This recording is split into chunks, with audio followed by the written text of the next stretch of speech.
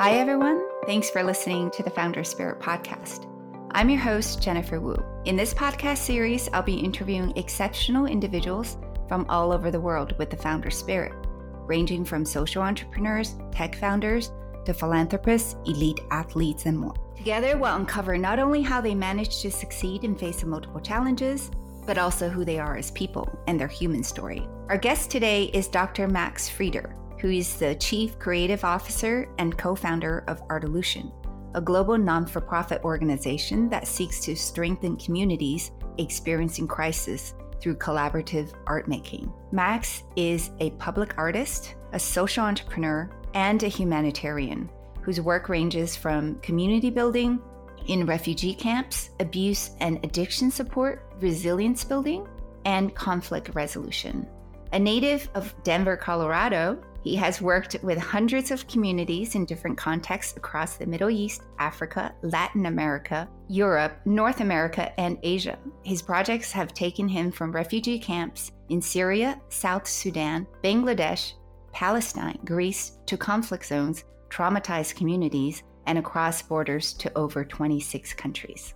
For his global work, Max was awarded the International Crisis Award from UNICEF and the World of Children in 2018. Max is also a published author contributing to the book Art Making with Refugees and Survivors, Transformative Response to Trauma After Natural Disasters, War, and Other Crises, as well as publishing with Global Citizen.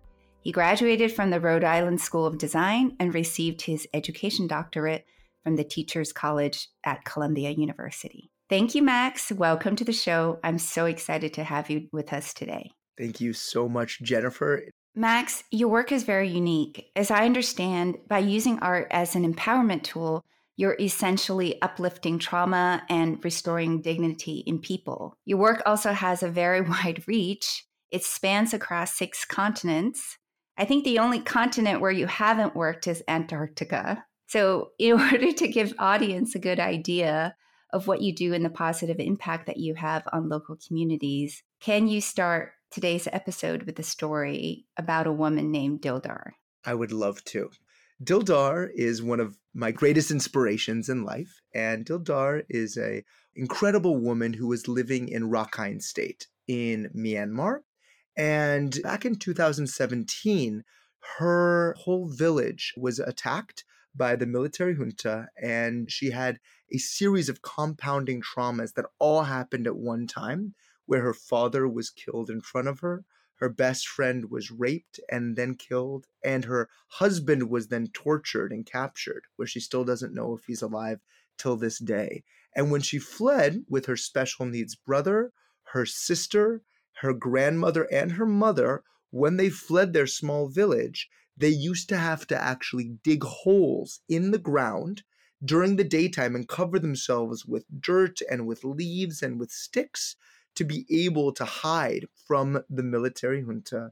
And then at nighttime, they would run. And for 2 weeks, they used to do this every day to get over the mountains near their village to be able to actually get to the border of the Naf River. When they arrived, they actually hand wove a raft out of bamboo to be able to get across the river. And they actually got trapped between the river and the border, where for 3 days they didn't have food or water and barely survived, and were able to get across with the other 750,000 people that crossed in under a month, where they actually came into what became the largest refugee camp in human history to have ever existed, called the Balu Kali and Kutupalong refugee camps.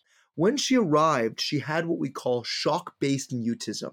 She didn't speak for 9 months because of the trauma that she had faced. And by having this experience, she didn't know what was going to happen next in her life, or if she would have a life. And she came and participated in an Artolution program where she came and painted for the first time ever in her life, painting. And when she made that first mark across the wall, her first words were that I forgot what it felt like to be alive. That I, for the first time in remembering what it felt like to be alive, and that this feeling of breaking my silence, that this is the greatest gift that I've ever been able to receive. And this is the gift that I want to share with others who've also been through this silence. And that whether it be women or children or girls, to be able for them to tell their stories. And this is what I want to keep continuing every single day. Now, 4 years later, she is our lead teaching artist trainer, where she is teaching other artists to lead their own programs. And I just recently returned from the Rohingya refugee camps, and I met a woman named Samira. Samira is one of the next generation of artists that Dildar has been training. And Samira, when she had started, she had never actually left her home before. She had been locked inside of her home. And when she came and started working with Art Illusion, she started drawing and started painting. And she had this unbelievably innate talent for being able to create art. And what she did is she drew a girl, a beautiful painting of a girl with a very ornate wrapping around her head. And we asked Samira, who is this girl that you painted? And she said, this is my sister. I have not seen her in 5 years. I do not know if she is alive. And I haven't seen her face, and I forgot what her face looked like. And this is the first time I'm getting to see her face in 5 years. This is what the gift of art can give. It is giving me my life back and my memories back for the person I love, my sister. And we took this painting and we put it inside of a national exhibition, the first exhibition ever in the history of Bangladesh of Rohingya-made paintings, which then showcased Samira's work and Dildar's work as a way of saying, you matter. Your voice matters. Who you are and your identity and your culture matters after having fled a genocide. And when we look at what's possible, we see that the arts are able to give life meaning. It's able to have us connect to ourselves, to each other, to the world, and it's able to give life a reason to wake up in the morning in some of the most difficult contexts you could imagine, and saying that we need a reason to have light in a place that may feel that it's full of darkness, but actually these are some of the most talented, brilliant sages that we need to learn from every day. In 2020, the World Health Organization published a study that underscored the benefits of arts to mental and physical health. But it seems like you already uncovered that much earlier before this study.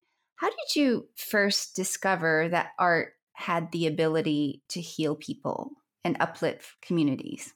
You know, one of the first times that I started doing this work, I was working in New Zealand, working in Maori indigenous communities. And I was very lucky to be invited to work doing a tour of murals across the whole North Island, very small town called Opotiki, which is a Maori town. And we were working with children and youth who had been incarcerated, children who had been arrested for stabbings, mostly the children of gang members. These were kids who had been through many different types of traumas, and they had had their own intergenerational traumas that they were working through. And when I first arrived, they're like, who is this foreigner coming in doing this work? And we don't care. And then over days of working with them, they really opened up. And I remember there was one boy named Rylan who we were working with, and he was the first one to say, you know, we should paint, right? Everyone else is refusing, we should paint. And once Rylan started, all of the other kids came in, right? And we started painting, and they decided they wanted to paint an image of a Maori warrior and all of the inspiring memories that they were taught by their families. So we painted this giant canvas of a Maori warrior. And then we took it, and I was able to get permission to actually hang it in the main central entrance of the police station. So we actually went to the police station and we brought all of these youth there. And instead of being arrested, this is the same police station where they had all been arrested. Instead, they were being cheered. They were being applauded and being said, your voice matters. This is inspiring. Look at what's possible. And what we found is then actually later on, Rylan was able to get back into school and then was able actually to graduate from high school and then went to college to study art education to become an art teacher. We found this years later, staying in contact with the community there. And I saw this and thought, oh man, this is maybe an evolution. This is maybe a solution to some of these problems, or a resolution to conflicts, or a revolution in what the arts and education can be. It's the Artolution. It's the Artolution. So then I actually bought the domain name artolution.org that night. And it wasn't an organization. It was me going around the world doing this work. And then over the years, I started working with my co-founder, Joel Bergner, and we started coming together and saying, we need to support local artists to do this. There are so many remarkably talented, driven, passionate local artists who just happen to have been born in the wrong place at the wrong time. And we had experiences in the Syrian refugee camps working together. We worked across Latin America. We worked extensively during the first and second Gaza wars, and had work where the number one thing I kept being asked was, when are you coming back? And I realized that's the wrong question. The right question is, how do we do this for ourselves? What do we need to do this independently on our own? And that initial seed that was planted in the tiny little town of Apotiki many years later has now spread across the world into 6 major continents. And we have worked in Antarctica with an Australian innovation think tank on a mural displayed on the Antarctic archipelago, actually. But for us, we now have regional hubs in 5 different continents around the world as a primary focus, starting with that one little seed that's now grown into their own forests all over the globe. That's a beautiful story. I stand corrected. You have worked on all 7 continents. So I want to come back a little bit to earlier. I'm guessing you were born with this innate passion and talent to paint and create since a very young age, maybe when you were even inside your mother. But you also went to RISD, which is short for Rhode Island School of Design. It's one of the best art schools in the world. How did you first become interested in public art? Was it because you had that experience with the Maori people? So actually with the Maori community as my study abroad when I was at RISD. So initially before that happened, I had the experience of being the creative director at an arts camp in upstate New York in the Adirondacks, where I had the impossible opportunity of having 25 staff members that I was working with. I had an unlimited budget. I had incredibly talented and driven kids, and started doing all kinds of crazy projects. We started taking trash and painting all over it. We started being able to do zip lining painting, or painting on horseback, or being able to do giant pieces on wood. And we started experimenting with this.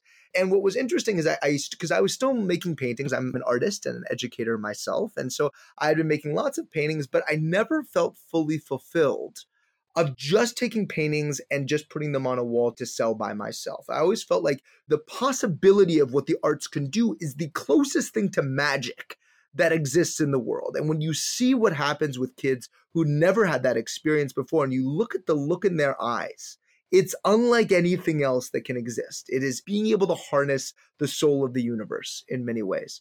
And so I started having the opportunity when I was at RISD to start advocating for this.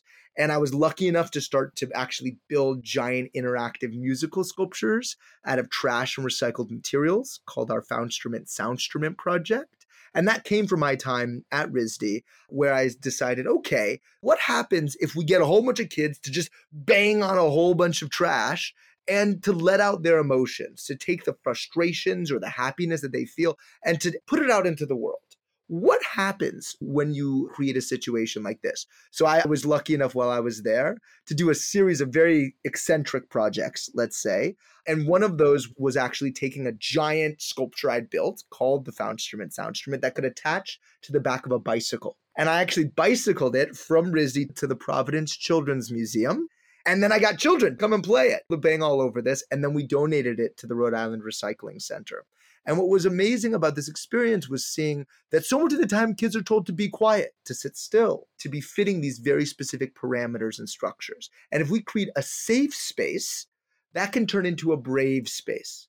And that by doing that, then we can bang on that and we can sing and we can dance and we can transform trash into joy. And seeing that, then how do we do that with paint? How do we do that with sculpture? How can we do that with collage or any materiality and saying that this is actually something that has immense potential, both for people in the art world and beyond, people who may have never had experiences in the art world. And so being able to then find encouragement with especially a certain number of mentors and colleagues, that really transformed my perspective. And So I was told one of your earlier attempts of working with marginalized community was while studying at RISD. You became friends with a bunch of homeless people, and much to the dismay of your classmates and certain faculty member, you brought them on campus to visit art studios and museums. Can you tell us, what were you trying to do there? What were you trying to experiment, Max? so I did a project that was called Occupy the Artolution. And it was in the early, early days of Artolution. And what we did is during the Occupy Wall Street movement, there was actually across America, people made encampments in parks. And I was invited to come and do a project in the central area where it was all homeless folks and said, can you come and make art with the community here? And I said, great, I would love to do that. Let me teach you how to dumpster dive for materials that were being thrown away by the RISD art store. So I knew that at a certain time of day, on certain days of the week, art materials that were quote unquote expired were going to be thrown away. And so I started to teach a group of homeless folks who were living in the park how to dumpster dive for free art materials. And so what we started to do is we started to actually wrap canvas that was being thrown away, and especially printmaking fabric that was behind paper. We started actually stretching it between trees and getting people to come paint. And these are folks who were suffering from addiction or people who had lost their homes. And they had this joy, this unbelievable joy when they were all getting to paint together. And so I said, what if I made them all alter egos? So I actually started hand sewing costumes for these folks. And actually, we agreed communally on superhero names for the people. It sounds just like a Max Frieder story. It was wild. And so we had people named like Spyro Rad and BB Bear and Samurai Mate and these names that we came up with. And we became this group of people that would go around and try to find art materials being thrown away, making art with the community on a purely grassroots level. And for me, I really felt that these folks deserved access to the world. So I brought them into my studio. We did photo shoots. I tried to bring them into the museum. With their costumes, of course. With the costumes. And we're talking like full face paint, like capes, crazy hats that we hand sewed. Like we made this entire experience that really gave meaning to these people being here. Rather than just sitting around as a protest, we actually were doing these amazing actions. And they actually donated an art tent to what we called Occupy the Artolution, and the Occu Crew is what we called it. And what was really interesting as a result for that is I faced a lot of people who weren't very encouraging of that, who didn't believe of bringing these worlds together, and especially to do it in such a grassroots way. And then I found other folks who were really supportive of it and said, this is exactly what we need to switch up the norm. We need to bring these worlds together to build bridges between the homeless folks that only are 5 minutes away or 10 minutes away, who never have had access or have never been to a museum or inside of an art studio or been able to paint something that could then actually be valued. And what was really remarkable in the end about doing this is it really proved that this could happen. And it planted the seeds of saying, what happens if we start to try to build bridges? And of course, there will be adversarial relationships. That's part of the territory. But also, how do we heal those divides? And how can the arts be that catalyst?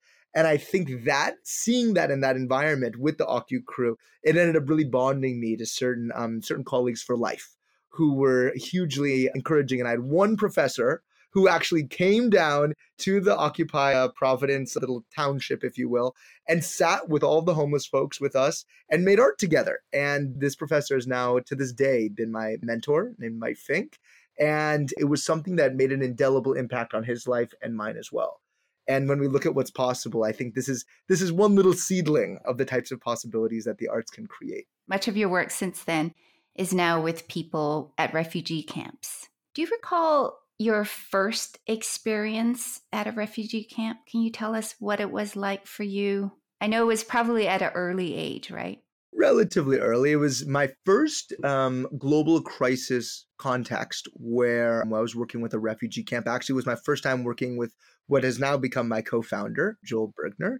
And I was working in the Palestinian refugee camps in the West Bank in Palestine, and then working on the border of Syria in Jordan. And a clear memory of going to both environments, which were very different from one another, as you can imagine. And I remember when I went to Za'atari refugee camp, which at the time was the largest refugee camp for the Syrian conflict, and seeing thousands of people coming in, especially children walking alone in the most desolate desert. I had one very specific memory where I remember there was a riot and we were in lockdown when we were doing this big mural painting project. And they ended up locking the space and they said, okay, you have to be evacuated in 3 minutes. You have to have all your stuff ready to go in 3 minutes. And 3 minutes went by and they said, there's not enough time to evacuate you. Your compound needs to be locked down and just hope that the riot doesn't spread and just stay indoors, stay inside of the tents and just wait. So we ended up spending about 3 hours waiting. And I remember there was a man that I was standing with whose name was Mufle, and we were painting together, right? We were just painting together. And Mufle told me, he said, and I've stayed in contact with him till this day, and he said, I fled because I didn't want to join the military. I didn't want to join the Syrian military, and they were going to force me to join. And so when I was leaving, I arrived here and I actually just got a message from my brother. And I call him and he actually had audio recorded the phone message and showed it to me. And this is my conversation. They're talking back and forth. And then the brother starts to yell. And all of a sudden you hear, shoo, and then he's continuing to yell. And then you hear, shoo. And he said, this is my last conversation. And then he was killed in Aleppo. And this was actually only 2 days ago this happened. And he said, when I think about what's possible, I want to think about anything else but that. And just being able to hold a paintbrush and paint allows me to be able to escape my constant thinking about the loss of my brother. And I developed this amazing relationship with Mufle and Joel as well. We were all part of this experience. And then the riot ended up getting dispersed and the children came back to the community about 2 or 3 hours later. And we were all painting. And you could tell these kids were just so thirsty to want to have joy. Right? They're dealing with riots. They're dealing with insecurity. They don't know what's going to happen tomorrow. They may have been separated from their families. And you could tell they were so thirsty. So I had a little harmonica that I always carry. And I started just playing the harmonica. And the minute that I started playing the harmonica, the kids start dancing, like wildly dancing, as though it was the most amazing music they'd ever heard with me with my little harmonica. So I start dancing with them. And Mufla starts dancing. And we all start dancing with the kids. And all of a sudden, this dancing bursts out of the tent into the barbed wire surrounded desert. And just with this little harmonica, just playing a couple of notes, these kids are dancing like they've never danced in their whole life. And we make a giant circle and we're dancing. And it's like this huge mosh pit of everyone laughing and being silly. And you could tell that element of having joy, there's nothing more sacred. There's nothing more special than that. And it gets to the core of humanity, which is that what makes us human? It is creativity. It's expression. It's the want to be able to tap into what makes us ourselves, which is play. And that element of play as a form of healing, that it's essential. And whether we look at the cognitive implications of this or the emotional implications and the social implications, that one moment really showed me, even in the darkest of environments, that's where the most light can exist. And that idea at its core is that as humans, we need to look at what the best of humanity is and then use that to amplify the messages about humanization, and that can then be applied around public health, mental health, protection, livelihoods, around what really matters, and using the arts to catalyze that. That's a really, really powerful message. Thank you for sharing. I wanted to ask you, how did you get started at these refugee camps? Now, I know that you've had your first experience in a Palestinian camp. I don't imagine that you get calls from heads of refugee camps. So, for example, how did you get started at the Rohingya refugee camp? That is an excellent question. Each one has its own remarkable stories. And so I think the Rohingya camp is an extraordinary example of what's possible. And in certain cases, like the story I just told in the Syrian camps, we were invited through a local organization to come work with them. When we were working in the Palestinian refugee camps, we were working with the U.S. State Department and with UNRWA, who got us permissions within the public diplomacy sector. Now, in the Rohingya camps, it was a bit of a different situation. The Rohingya camps, for those who don't know, has become the largest refugee camp in human history to have ever existed. And when the influx happened, it was a relatively uncoordinated. There was a lot of things happening. I think the large INGOs and the large UN organizations were trying and doing their best to be able to coordinate. But there was so much happening at one time that it was very difficult to be able to know what was really there to be done. So there was this guy, a very random guy, who was bicycling across Asia and had biked into Bangladesh totally randomly and happened to have been there during the main influx. His name was Adam Osta.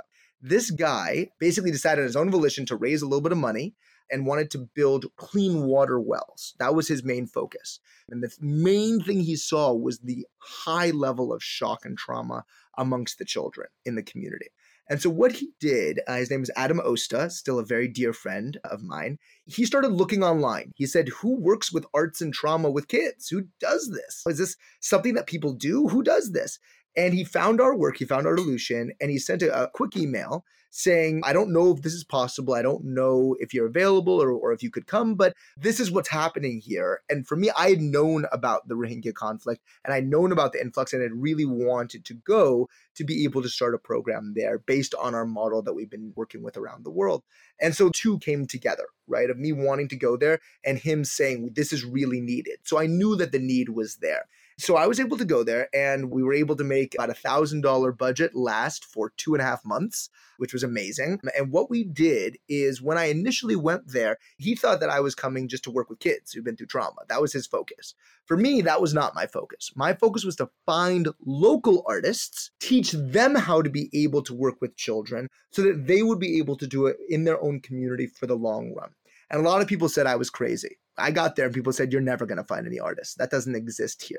And I said, that's not possible. There are artists, there are creative people in every culture in the entire world. So what happened is I started going house to house and I started asking people, do you know any artists? And people said, there are no artists here. Artists would get killed in Myanmar. And I said, okay, but that doesn't mean there aren't artists. It just means maybe they didn't have an opportunity to express themselves.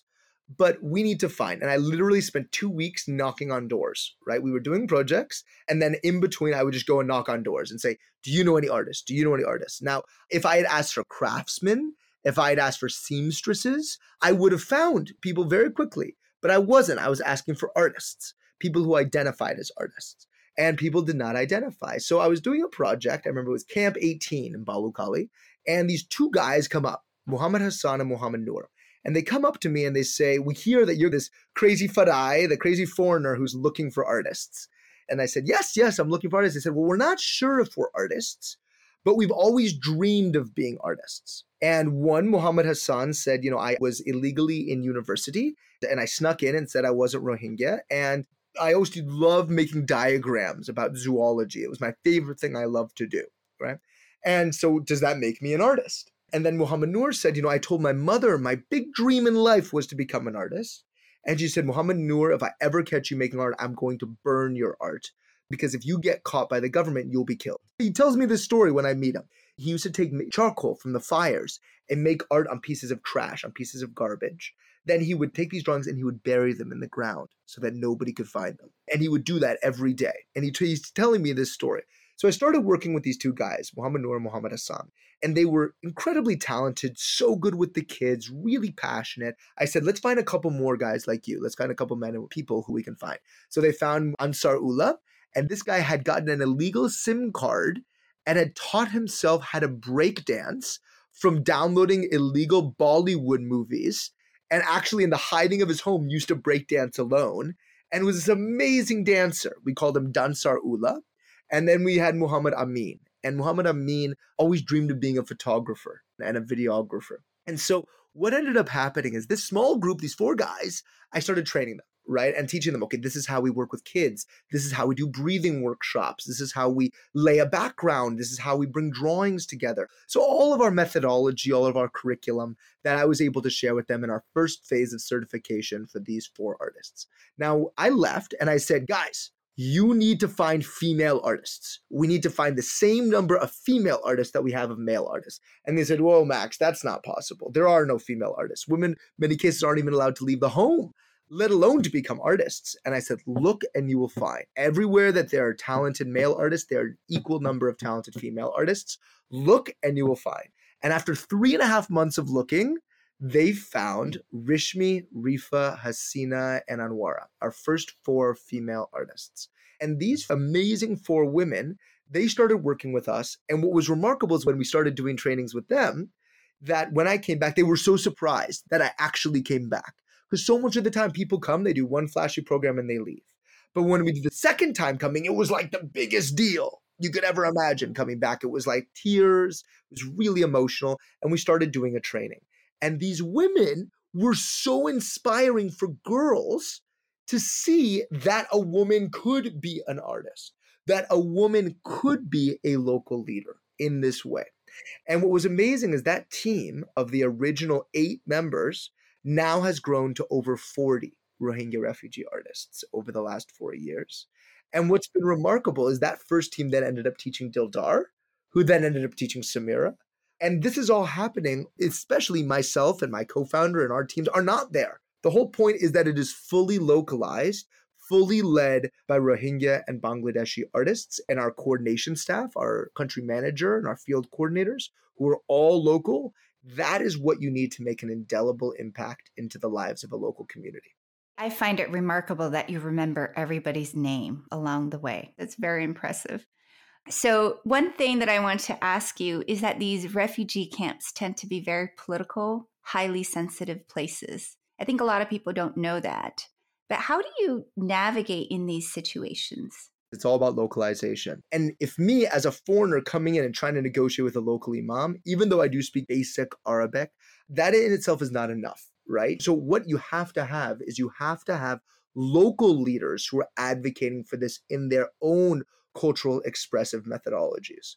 So what we were able to do is then you contextualize it to the needs of the local community. I think that's essential. You also need to build a bridge between who controls the camp, like UNHCR. So for us, that's a lot of times what my role or my co-founder's role will be, is to go in and say, okay, we need to make sure from the top levels we're getting support to be operating in the country. And from that one refugee-led organization or community-based organization or local initiative, that we have to be the bridge between those two different sectors. And we have signed a global memorandum of understanding, a global contract with UNHCR, saying that our methodology, that we want to scale this all over the world, that we want this to be the next phase in the history of the arts and education, being registered within mental health and psychosocial support, community-based protection, child protection, and also a focus on livelihoods and education. Now, what's interesting is you look at any of the stories that I just shared, that's really localized, very grassroots needs. But we need to make sure that at the top level, this is being supported. So you have a bottom-up approach and a top-down approach. And you're able to simultaneously put this in congruence so that you make sure that the synergies are able to be supported. Because in the end, people in their communities know what they need and they know how to talk about it with their own communities. Far better than anybody from the outside could ever know. So what we have to do as folks who are foreigners, who are trying to build these bridges, we need to be able to facilitate communities to do this for themselves in their own way and to say, actually, we need to learn from them. They need to be our greatest sages. And that was actually my first line of my doctorate, which I highly recommend reading if you can, called The Rohingya Art Illusion, open source online. But it says that these are our greatest sages and that we need to learn from them every single day. And I believe that a daily mantra within my life. This episode is brought to you by Neons, Deeper Than Beauty. Neons is a science-based Swiss luxury skincare and nutritional supplement brand focused on activating the body's natural ability to rejuvenate and regenerate for a more vital, youthful, and energetic appearance. Powered by groundbreaking furnace biotechnology, its award-winning formulas with the exclusive Swiss Glacier Complex combine over 100 powerful, natural, active ingredients with leading clinical research. One of my favorite products from Neons is the Collagen Hyaluron Beauty Booster, which is a nutritional supplement that I've been taking for the last 3 years. As its name suggests, it contains high concentrations of marine collagen and hyaluronic acid, as well as multiple essential vitamins and minerals. It comes in a powdery mix, and I drink a sachet of it every morning with water. And for me, this is the super easy beauty ritual that helps to boost not only my skin and hair, but also my bones, nails, and joints. It's 100% made in Switzerland, free from gluten, lactose, and sugar. So I hope you'll give it a try. You can find Neons online at neons.com. That is niance.com. As listeners of my podcast, you can benefit from 15% discount by using the promo code TheFounderSpirit15 on niance.com. Again, that is niance.com.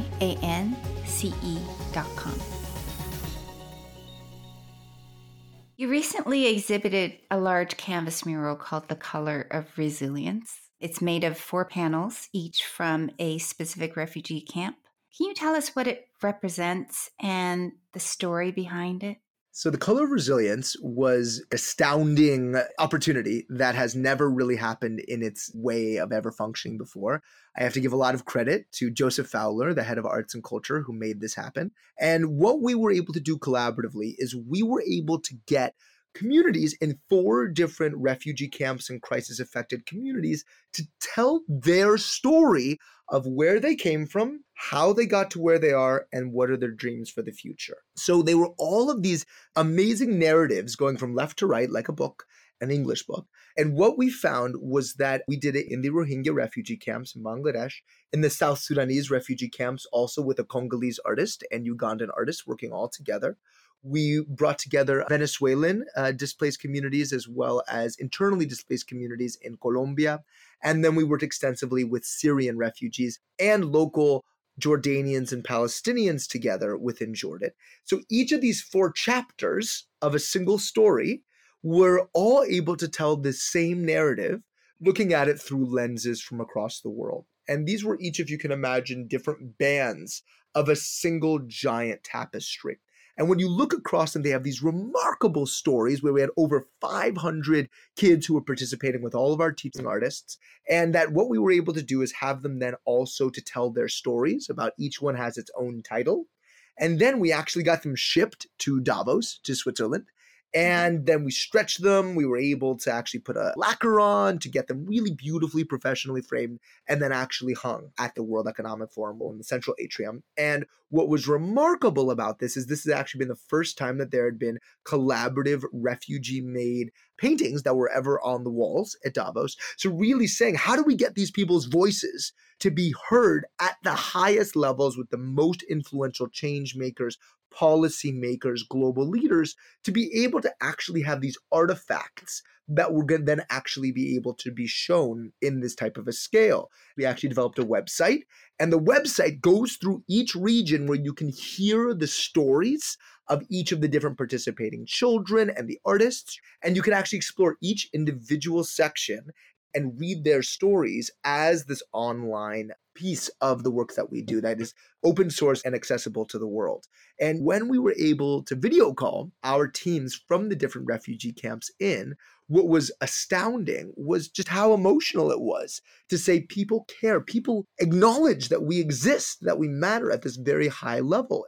And now we're going to be taking the Color of Resilience and touring it around the world to different major locations to be able to bring this story and to be able to garner support for people like Dildar or Samira or Mohammed Noor.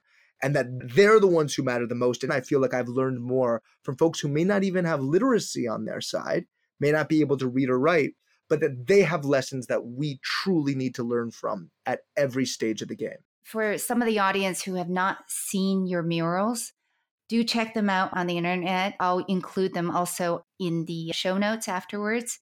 They're stunningly beautiful. They're very, very colorful, and they convey a deep sense of hope and optimism. Because a lot of times in these refugee camps, it's very drab. There's not a lot of color.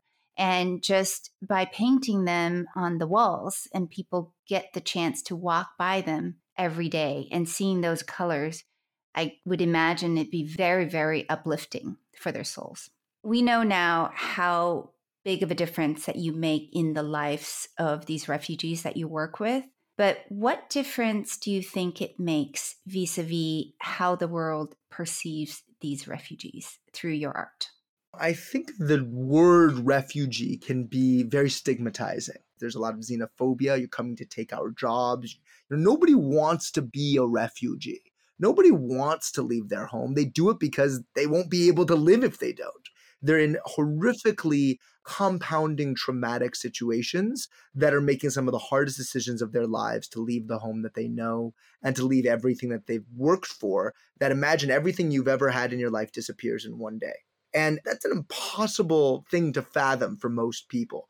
So one of the things that we've been working really hard to do is this image that many people have in their eyes of imagining a child in poverty with flies in their eyes, who are going through starvation, who are experiencing trauma. We have this very specific idea, and I say we, within the quote unquote developed or the Western or the global North. How do we change that paradigm? How do we look at a child who instead is covered in paint, is painting and has a huge smile on their face and saying, okay, that is the best of what is possible in humanity. And one of the things that we believe is that arts bring out the best at the worst time in people's lives. We know that the situation is horrifically difficult. And even more, we know there's more trauma to come. And I say that not in a depressing way, but in a way of saying we need to prepare for the trauma to come, whether it be about climate change and climate action and preparing for refugees that are having to flee their homes, whether it's man-made crises and disasters, that we're at over 103 million displaced people in the world today.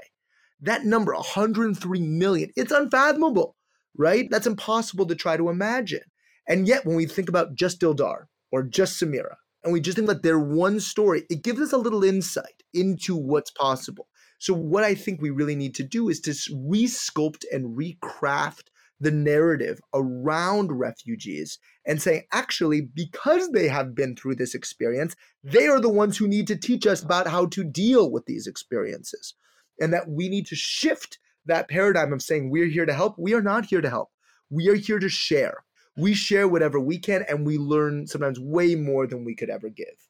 And I think if we can use the best of culture, which is the arts and creativity and cultural expression, that is what I think can change the paradigm of saying, actually, we need to look at these folks as a strength rather than as something that might be viewed as negative or a weakness. And I think that shift is not easy. It's not easy. It's a lot easier to talk about it than it is to do it. And it's far more easy to be cynical than it is to actually find solutions. It seems overwhelmingly giant when you look at the global migration crisis. What's much harder is to say, listen, we know we are fighting for a droplet of healing in a sea of pain. We know that, yeah. But that one colorful droplet can create ripples. And if there's enough droplets and then there's enough ripples, we can change the trajectory of how the global migration crisis is being viewed and how we can get institutions like the World Economic Forum, UNHCR, the US State Department, the European Union, how can we get them to support this and change their policies to say when we're trying to give quote unquote aid or assistance or development support, how do we make sure that the pre-existing strengths of those communities is put at the front so that when it's happening, it's not being done instead, it's doing to catalyze. It's being implemented to be a vehicle of transformation. That's the shift that we're really fighting for. And the reality is it comes through resources and through funding. It also comes through local wisdom. Yeah. And you need that local wisdom to be able to support every step of the process. Well, you're really using art and collaborative art making as a catalyzer. And I think by providing meaning in their lives, you're also giving meaning to your life. So we're going to shift now a little bit and talk about Max, the social entrepreneur, and you're an incredible storyteller. But now we're going to talk about the story of Artolution. As you mentioned, you actually bought the domain name a lot earlier, Artolution, before you founded the organization. How did you decide to start Artolution as a non-for-profit versus just keep on going as a public artist? A good analogy to discuss that with is if you imagine this orb of light, all those stories I just shared, all of these emotions, all the stuff that really makes this worth doing. The only way that it'll continue is if you build a scaffolding around it.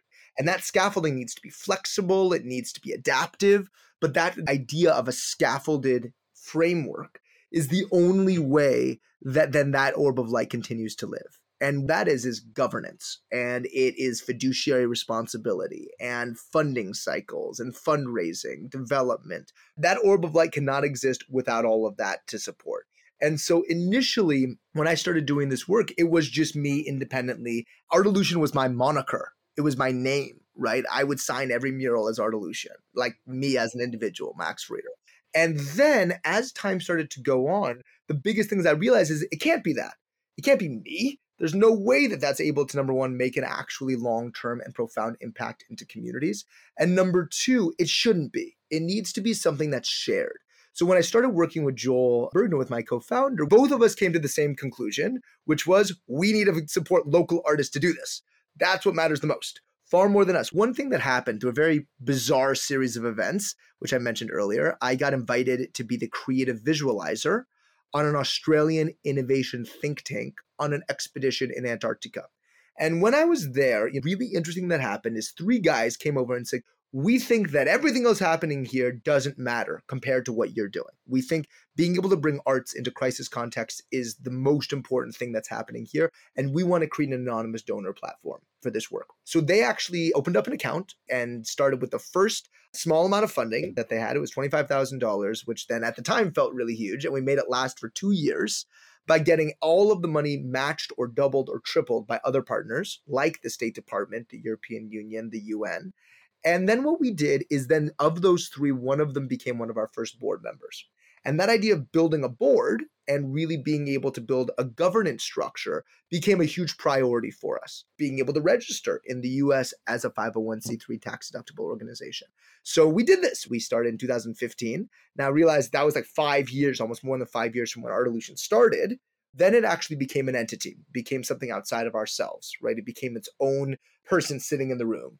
It continues to grow and evolve and change. So we've had to be a very agile, very versatile type of an organization. And one thing that makes us very unique in what we do is that we are an organization for artists, by artists, run with art at the core. Many times an organization for the arts is not run by artists. Many artists do not have the patience and willpower. And don't get me wrong, it drives us crazy in our own ways. But in other ways, what we found is that keeping that integrity at the core has been really important to maintaining of the work we do. And that building a culture of care is essential. We care for ourselves, we care for each other, we care for our community, we care for the world. And that by building a culture of care that is owned in each location by the community, that's what's going to be the most inspiring thing to work so hard. And our artists work so hard. I've seen it so many times. I'm astounded by how incredibly hard they work, what they do and why. Because if you do what you love, you won't work a day in your life and you'll work harder than anyone who doesn't. My dad told me this when I was young. And I've seen it in our teams. As an artist, what is fundraising like for you? The reality is a lot of the time of myself and my co-founders spent fundraising. It's trying to figure out how can we make sure that Dildar has food on our table a year from now. And that is a big thing to have to do, especially because myself and my co-founder, we are both community artists. And so one thing that I've noticed is that I still have to keep a balance in my own psychosocial well-being. I can't spend all my time looking for funding. Otherwise, my soul starts to get a little dampened. And the most hard thing of all the work that we do, people say it must be so hard to work in crisis context when people with trauma. By far the hardest thing we do is fundraising. That is by far the hardest part of our entire job, by a landslide, which sounds impossible. But the reality is you can find very active and very applicable methodologies to working through trauma, working with the arts, working through education, that there are ways that we can deal with this in a proactive setting. What's really hard is being able to make sure that it's all supported and that it's all funded. So that's been the balance.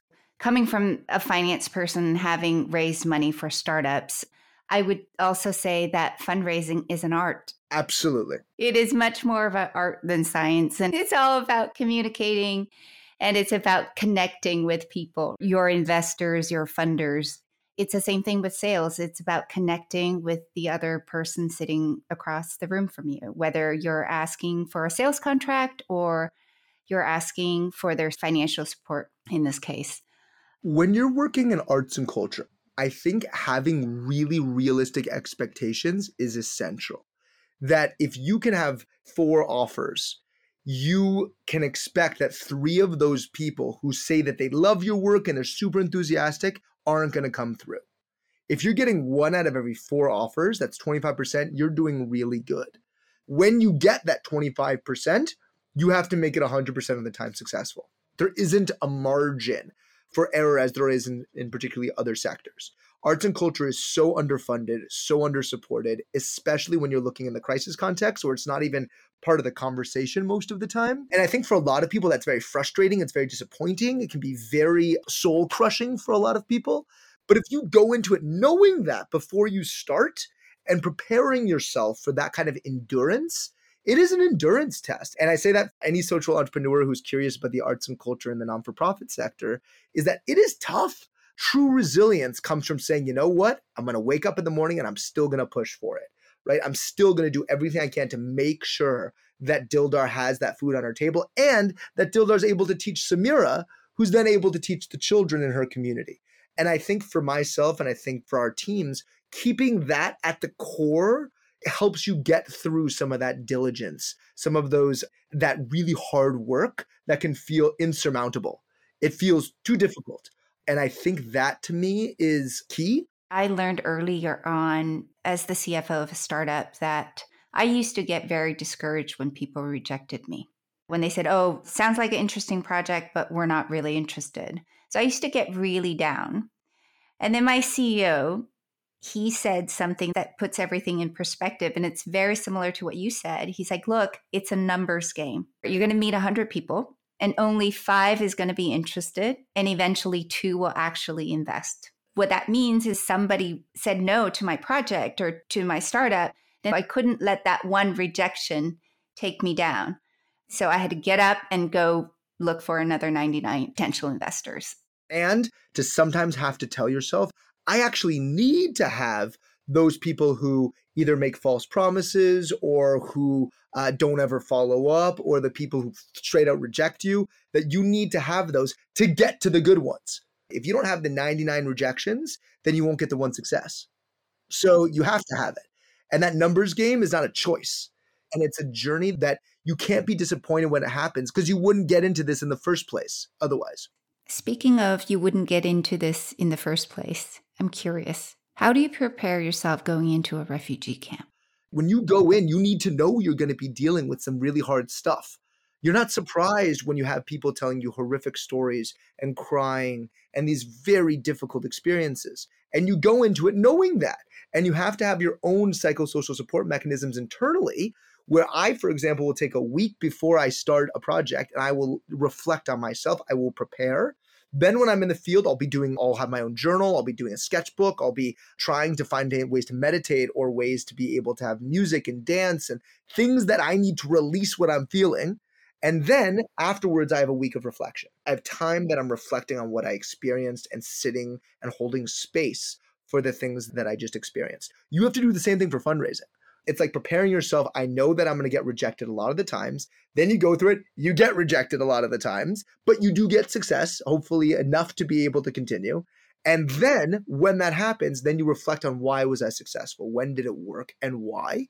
And, our initial seed funding came from the Chime for Change Foundation through Gucci. And it was like capturing lightning in a bottle. They ended up giving our seed funding to be able to scale across the world to 5 major contexts. And then we were able to then kind of continue independently. But we've tried to replicate that, and you may never be able to replicate it. And that's okay. It played its role within the story of your life. And I think that mentality, it's not easy. It is a unnatural feeling to embrace rejection or to embrace people telling you that you're worthless and that everything you're doing is pointless, which are things that I have been told more than once. For anyone who listens to this, who's going through the rejection process, it's part of the journey and it's not easy. It is part of the journey. As an artist starting a non-for-profit organization, you probably get a lot of unsolicited business advice, especially in the early days. Is there one piece of business advice that you received early on that you like to share with the audience? Mike Fink, my mentor, he told me something really good that really helped me out a lot. He said, when you're doing anything in life, that realize that when you're in the beginning, you are in the beginning. When you are in the middle, you're in the middle. And only when you're at the end, then you're at the end. And never get those 3 steps mixed up. And that's been really helpful for me. Because there are times where you start and you want to be at the end. You want to have full financial sustainability. You want to have all the funds raised, but you're not there. And that's one way that I view Artolution is that we're still going through these ups and downs of financial sustainability. And we may always go through this. But the dream is that we need to look at this over the next decades. because the global migration crisis is not going to stop. It is going to be larger. It is going to be more compounded. It is going to cascade. And we need to come up with resilient and durable responses before that happens. So we're soon coming to the end. I have 2 questions for you. Where can people find Max Frieder and Artolution?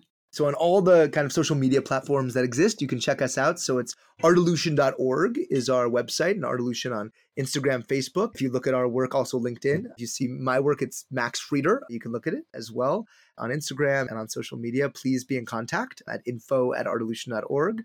I would also say that for us, a lot of times when we think about funding, we think about these huge numbers. For us, even a single dollar matters a lot to the communities that we're working in. And that's one thing that a lot of people say, well, if I give a little, it's not worth giving at all. That's not true at all. Comparatively, with what we can do with relatively small numbers compared to very large INGOs, we have very high impact programming where we're tracking major shifts in self-esteem, social connectivity, being able to look at how people have transformed their lives.